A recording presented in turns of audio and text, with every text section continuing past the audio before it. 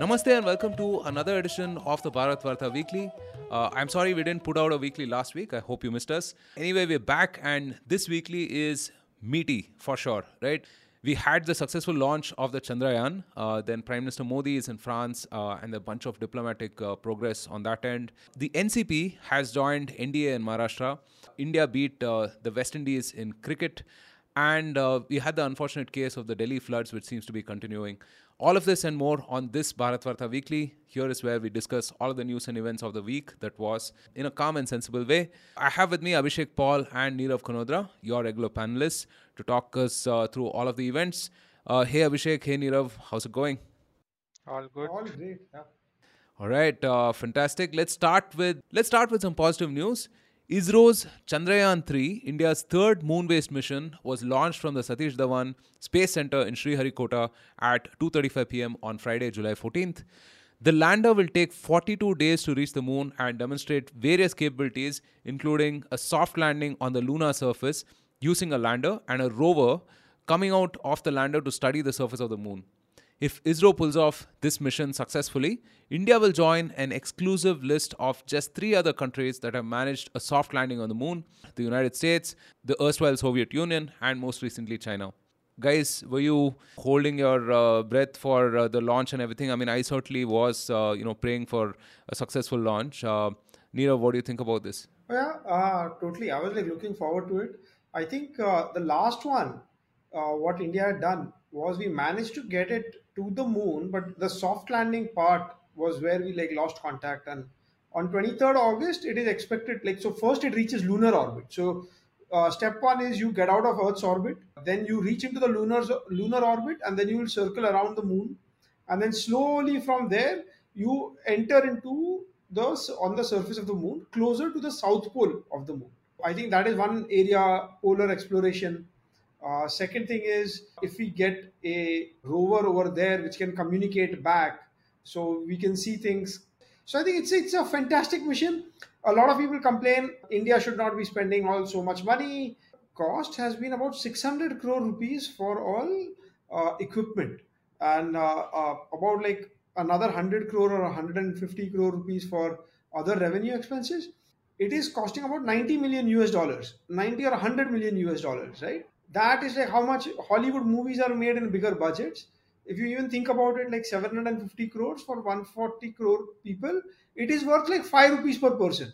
So this is also like any detractor saying about all of these things. And second, this is demonstrating India's capability. So we can launch satellites for other people. Our own improvement in science and technology and our own understanding is increased a lot. So there are huge spillover effects. And I would say that this makes all Indians and the Indian diaspora very proud of this achievement, right? And I think a lot of it is these kind of positive effects are useful in like this nation building and having greater confidence, and that kind of uplifts everyone. So this is like just remarkable achievement, but too soon. The launch has been a success. Phase two is entering lunar orbit, and then phase three is where the rover goes ahead and collects data and transmits data back. That is still pending, but wish ISRO and all the scientists involved all the best. We'll keep following all of this till like we achieve success. Fingers crossed, we will achieve success. So Yeah. absolutely. No, absolutely, and I hope we continue to pray. I mean, who can forget the scenes of Prime Minister Modi consoling K-Sivan, the ISRO chief, right, during Chandrayaan 2's failure. Definitely, let's pray and let's hope that this mission is successful through and through. And I also feel that over the next 5 or 10 years, India is going to have a massive space industry, right? What we've demonstrated, through all of these startups and whatnot as well. In fact, I mean, I think The Economist or someone had a very positive story on this for a change, right? The way we've been, launching satellites at a very cheap and efficient cost, right, is going to become very competitive. I think perhaps only SpaceX is more competitive than India at this point of time. right? And the number of startups that have been coming up also, like former ISRO folks, former IISc folks, and so on, working on this stuff. We are going to see some real good action in this space, in the next maybe 5-10 years. And if you rewind maybe 2 years back, I mean, this whole Indian Space Association being formed with around 7 or 8 corporates as well, right?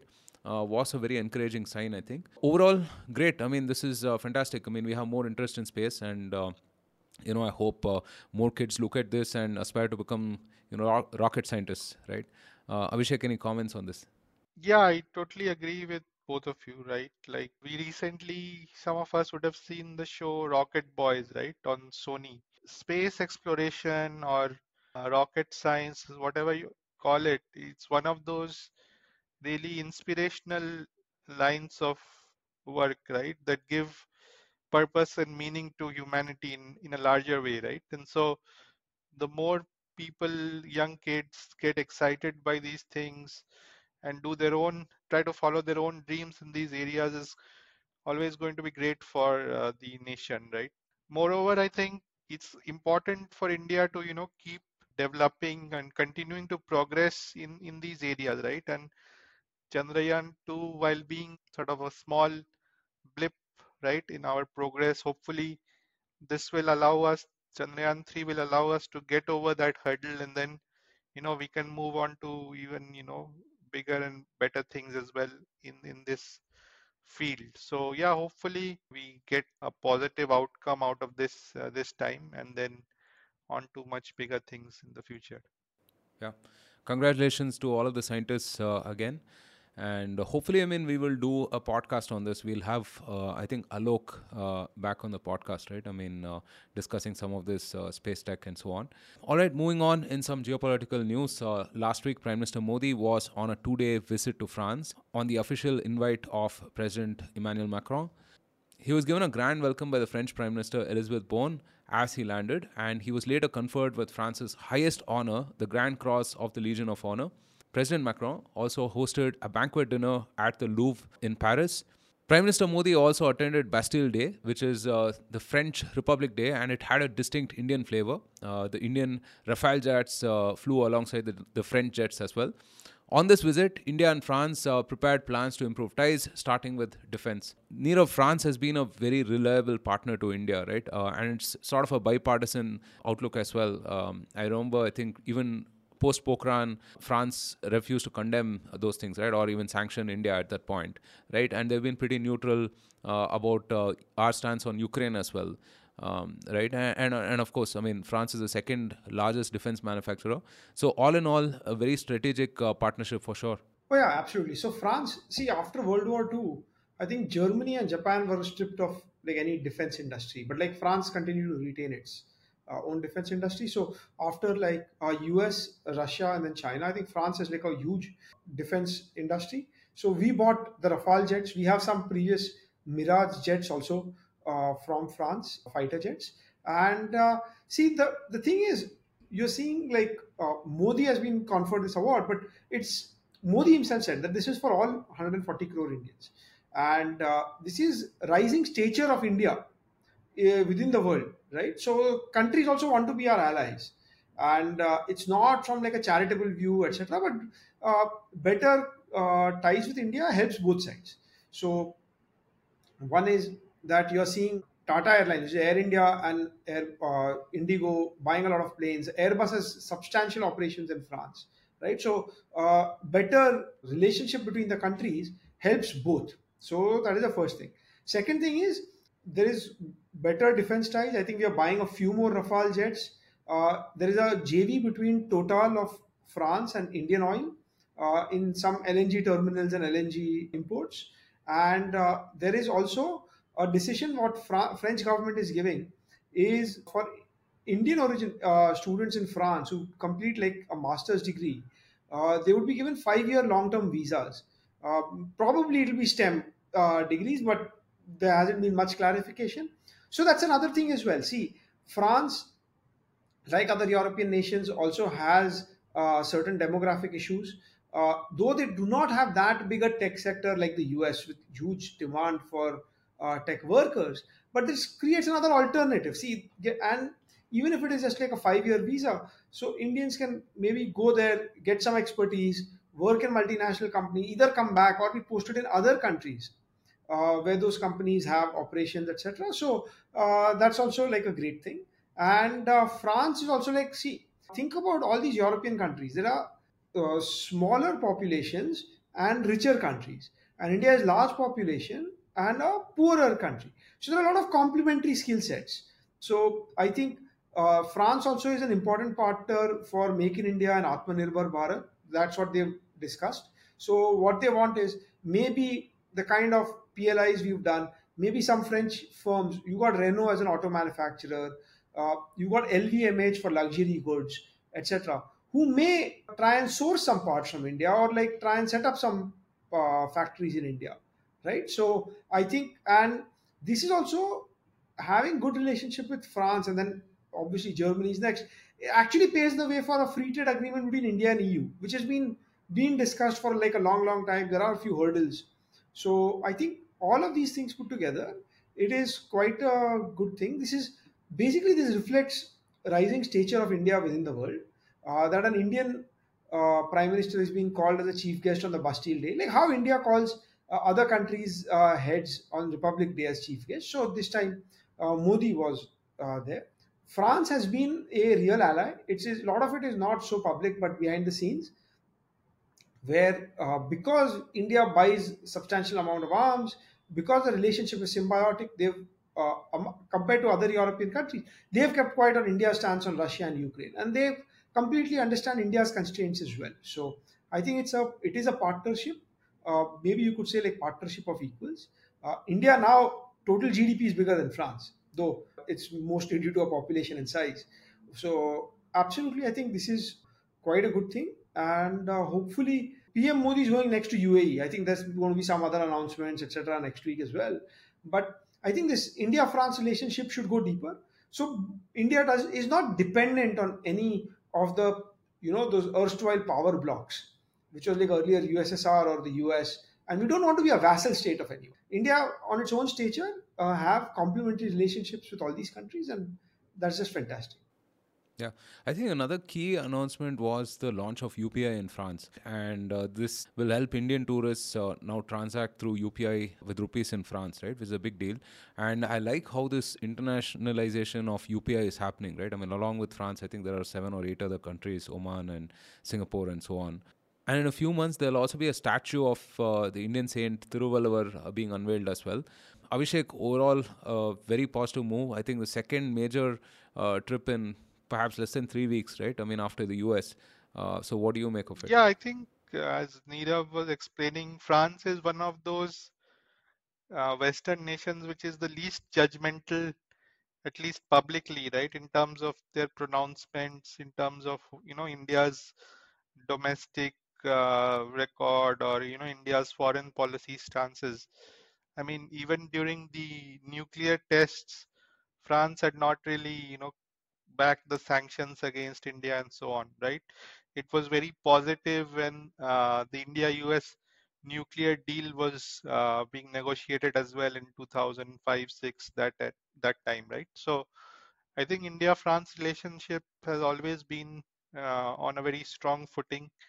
And I think the biggest driver behind it is defense, right? France has a big and thriving defense manufacturing, industrial landscape, and India is a big consumer. And the good thing is that the French are also willing to share technology with India, right? For example, the Scorpion class submarines that are being built in India with French technology and cooperation, right? So that's one of those big areas of cooperation. Even the 26 new Rafale aircrafts for the Navy are probably going to come out of this, right? So, yeah, I think France continues to be one of India's most strategic partners or countries. And yeah, I think this was a good visit on all fronts overall. Right. In political news closer home, last Sunday, Nationalist Congress Party (NCP) leader and the leader of the opposition, Ajit Pawar, aligned with the NDA and took oath as the Deputy Chief Minister. He split the NCP party and brought 35 MLAs along with him to the NDA, where 8 others were sworn in as ministers. This announcement came after Pawar's meeting with some party leaders and MLAs at his official residence in Mumbai. Well, I think you're seeing more Chanakyagiri in Maharashtra, right? I mean, what is happening, Nirav? Oh, so see, the root cause. So first is that in all these dynastic parties, we will see some sort of succession issues, and they will see some rifts within parties. So we've seen in previously in Shiv Sena where Raj Thackeray was ignored. He started his own party, Maharashtra Navnirman Sena. They've not had much political success, but they'd won a couple of like small municipal elections in cities outside Mumbai. Then here in NCP, Sharad Pawar gave like the party president post to his daughter Supriya Sule and kind of like sidelined Ajit Pawar, his nephew, who's been more involved on the ground in the district of Baramati, where is the party stronghold area. So I think there was some resentment earlier as well when Shiv Sena decided to join or break away from BJP. First, there was an attempt, and I think a government which lasted for a day or two, where Ajit Pawar became a deputy CM with Devendra Fadnavis, and he had his like coterie of about 35, 33, 35 MLAs that time, and so that split. So he's been within the 55 MLAs that NCP has. Like 35 have been like loyal to Ajit Pawar, so which kind of has reduced the stature of Sharad Pawar over here. And now Ajit Pawar has also split out and now joined the NDA ruling government, and they've been handed out now quite a few ministerial berths. I think there are 9 ministers, including Ajit Pawar. There are 2 deputy CMs. Now you got like it's like 1 captain and 2 vice captains in cricket. So maybe see this three-party coalition, though you already have a majority, is probably a little difficult to handle. There would be more differences of opinions and about political decisions. So that will be there. But what this does is it strengthens their position leading into the Lok Sabha election next year. So Maharashtra has the second most seats, and after UP, and unlike national media, which is too focused on Delhi and UP, Maharashtra doesn't get that much coverage because it's the only place with like 4 significantly strong parties. Now, if you count the splits, now it's become 6. So it's going to be a multipolar contest, but probably it's going to be like either you're NDA or you're anti-NDA. So I think it's going to again split into 2 factions, and so seat sharing, all those things will be an issue. And now, probably with both NCP and Shiv Sena in fold, I think Shiv Sena's leverage kind of reduces, probably.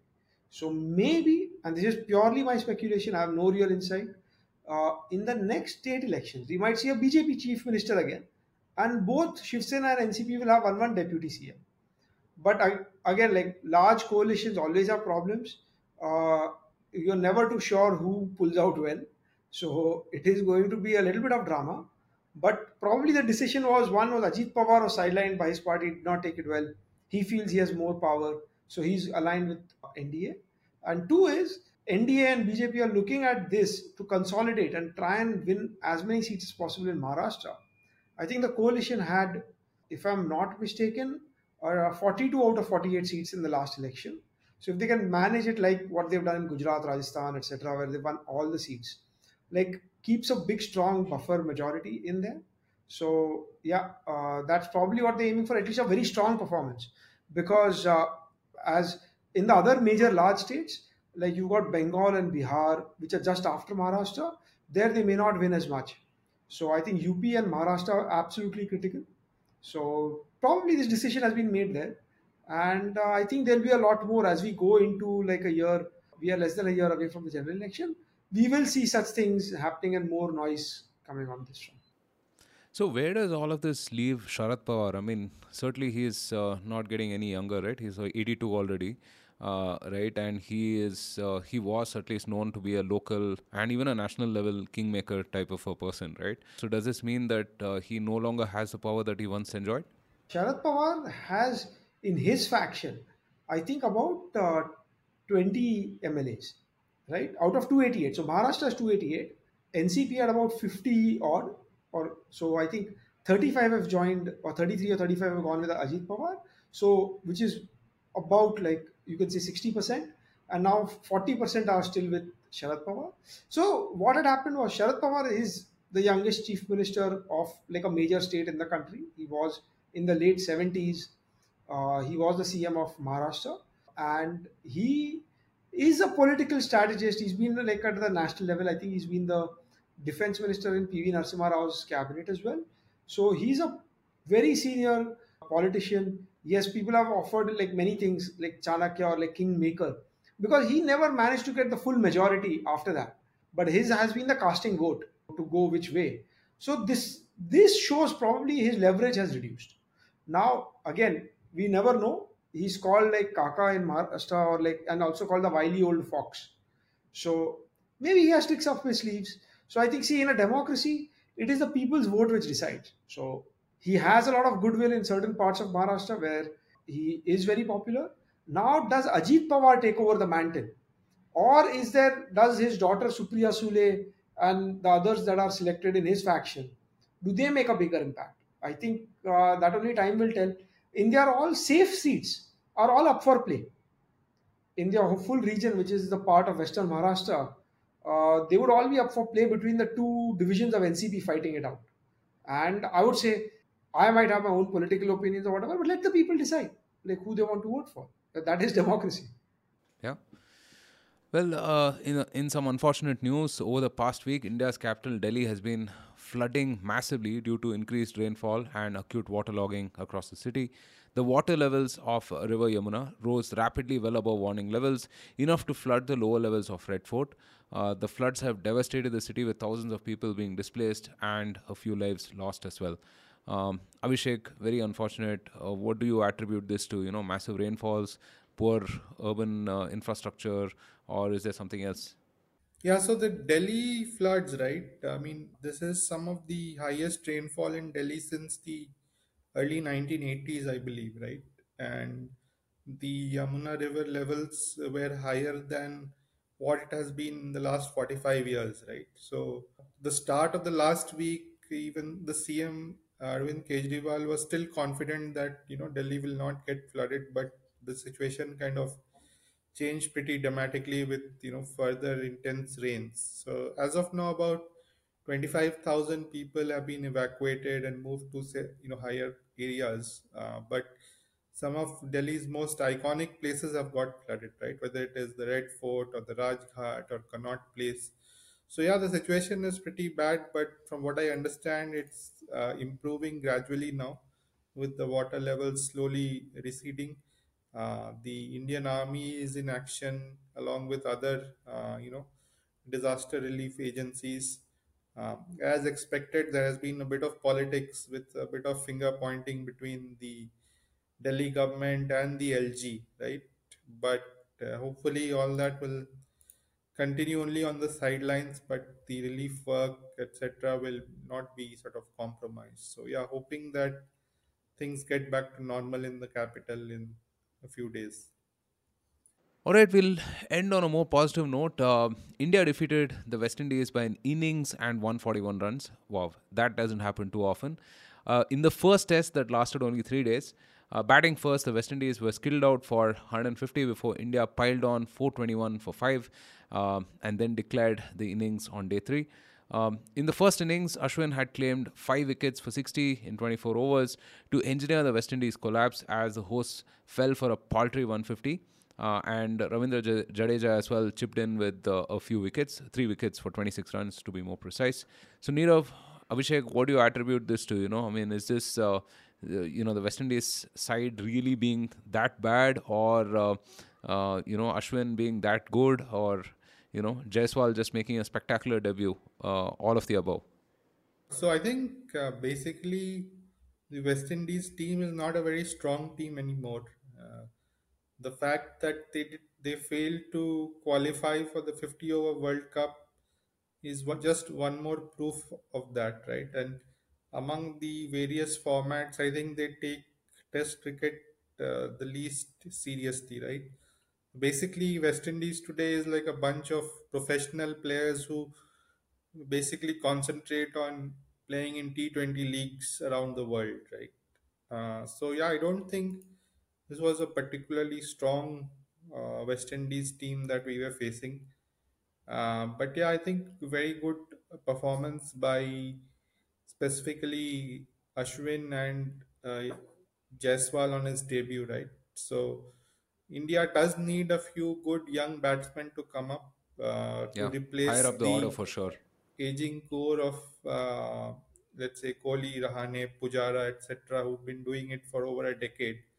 So we've got Shubman Gill, I think, penciled in to be the next big star, but the growth of Jaiswal, and now that he's made it to the Indian team and has had a good start, hopefully he also progresses very well in the next few years and becomes an integral part of the team. The fact that he is left-handed is also a bonus because we've lacked a good left-handed batsman for some time now. So yeah, these are, I guess, some of the positives to take away from this match. Yeah, Nirav, looking forward to Test match 2. Yeah, so this was like, if you thought about it, when I was like a small kid, I would like think, or like in school games, you think like, what is a perfect game? So perfect, this was like pretty much like the perfect game. You first bowl them out for 150, then you make three times their total, you make 450, and then you get them out for like about a one third, like 130, right? So you kind of beat them by innings and 140 runs, right? You got your main opening batsman scored hundreds. Yashasvi Jaiswal, who's had like tremendous performances in all domestic cricket, so Ranji Trophy, Duleep Trophy, Irani Trophy, IPL, everywhere he scored a lot of runs. So he really deserved the call up, right? So I think that is also, this is good that our domestic performances also translating to performances at a higher level, so also reduces any complacency of the existing team members. You get a lot of talent within India, especially in cricket. So I think that is another good thing. Ashwin was left out of WTC, so he got an opportunity on like slightly more helpful track. He got 12 wickets, which is fantastic. And so yeah, absolutely, I think hopefully we see all the others also raise their hand and do better in the next game. And now there are no dead rubbers, right? Because all these kind of count for points for the WTC World Test Championship. We've lost in the final twice. Hopefully, the next cycle we make it and we win it. So, absolutely, as in every game is worth. But this is like kind of, you couldn't have scripted a much better win, right? They can only manage to take five of your wickets. Your batsman scores more than the full team scored in either of the innings. Ashwin takes like 12 wickets, more than the whole team took just five. So it's absolutely great. Two sterling performances, but hopefully in the next game, some other people raise their hand and do very well. Yeah, absolutely.